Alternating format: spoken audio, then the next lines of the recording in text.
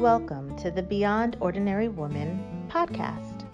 Every 2 weeks, we'll post a podcast version of one of our free training videos, but you can access them now at beyondordinarywomen.org. This episode or series includes downloadable information on our website, beyondordinarywomen.org. Go to Resources on the main menu and click on podcast/video extras. Enjoy the podcast. Welcome to Beyond Ordinary Women Ministries. I'm Sharifa Stevens, and I'm here with Susan C., which is my absolute pleasure. We've been talking about beginning the road to racial reconciliation, and there were just a few things that we wanted to work through that we didn't get on the other 3 videos. We ended by talking about some do's and don'ts as you enter into the racial reconciliation conversation, specifically with women of color, since a lot of our audience serves in women's ministry. And there were a couple of points that I just wanted to share and get feedback on.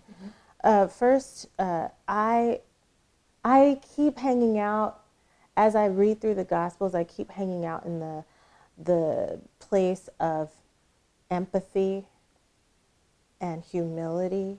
Those 2 themes keep coming up, and empathy is the ability to sit in the person's circumstances, in their pain, not merely to observe them, but also to be able to feel the weight of those emotions and feelings. And it is a beautiful gift to give and also to receive. And I really, my prayer for the people of God is that our empathy muscle grows, that it is conditioned. I think that way too many times, especially in the race conversation in America, sympathy has been in abundance, but empathy has been a rarity. It's missing. It's missing. And we shouldn't have to look like the person who's hurting. We shouldn't have to be in the exact same circumstances of the person who's hurting or the people group who are hurting in order to feel with them. How about to believe them? Right. And that's the veracity of their experiences dignifies them, and the empathy with them moves us. So there's an intellectual assent to believing, and then there is a heart assent to entering into that pain. Does that make sense? It totally does. Can I share something right here? Yes. Okay, so one of the things that I teach is that when we have conversations, we can have them on one of 3 levels.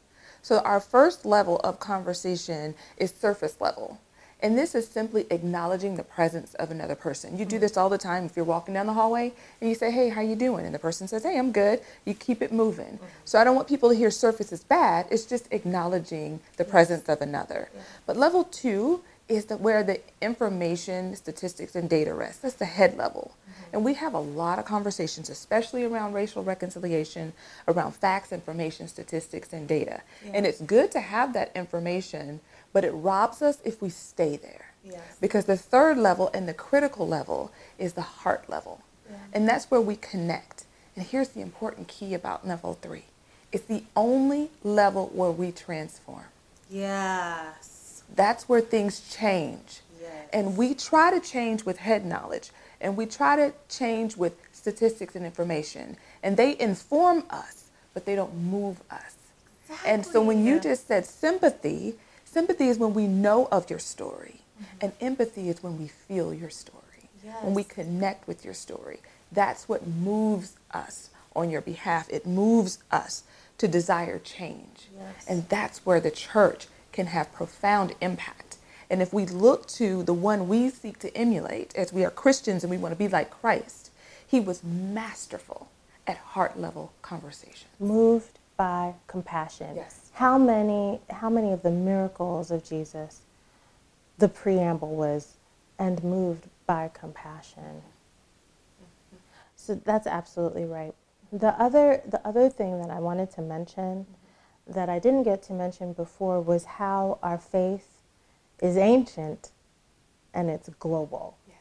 So we can take comfort and inspiration from that.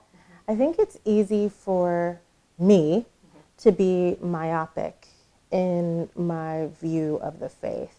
It is very much localized in my American experience. It is very much time-based, tethered to the 21st century. But this is an ancient faith that has, we have cousins. You know, we have cousins in the church fathers of North Africa.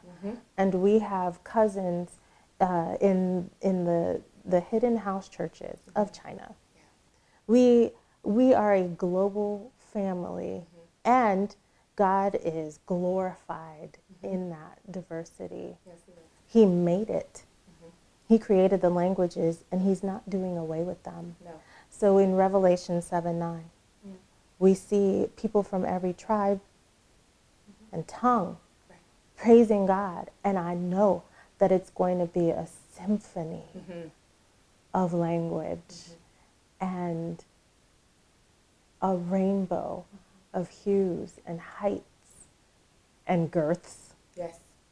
Amen to that. and abilities and ages and all creation, but especially us, we made in his image, will glorify him in a state devoid of sin,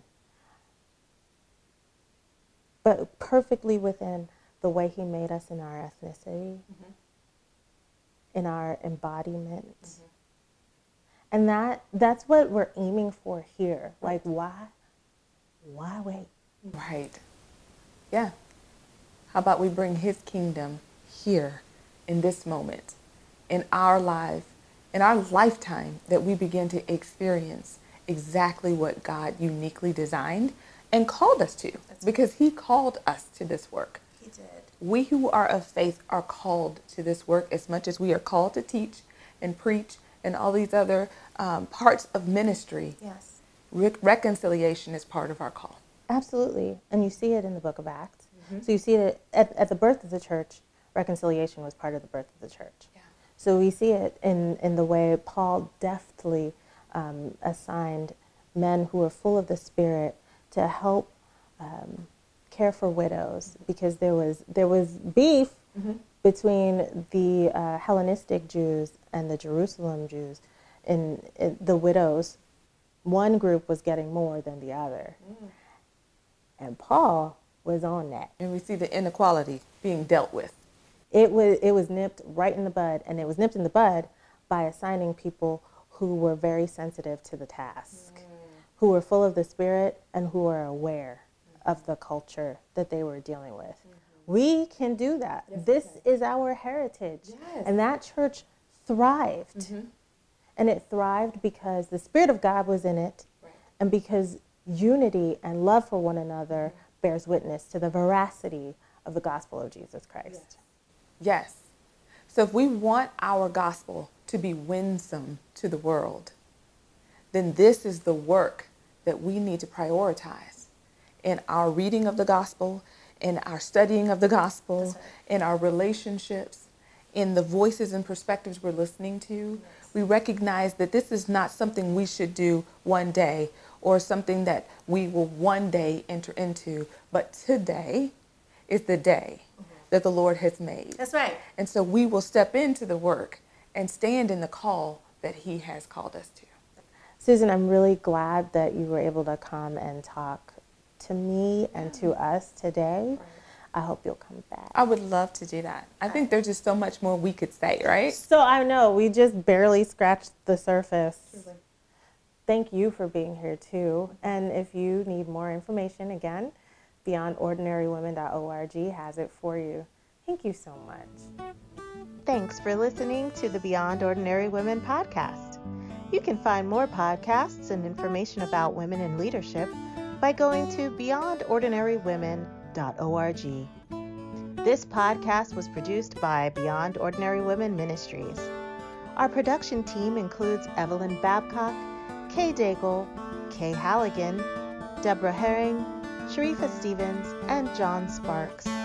Theme music, Back in Stride by Don Miller, used by courtesy of Christine Miller.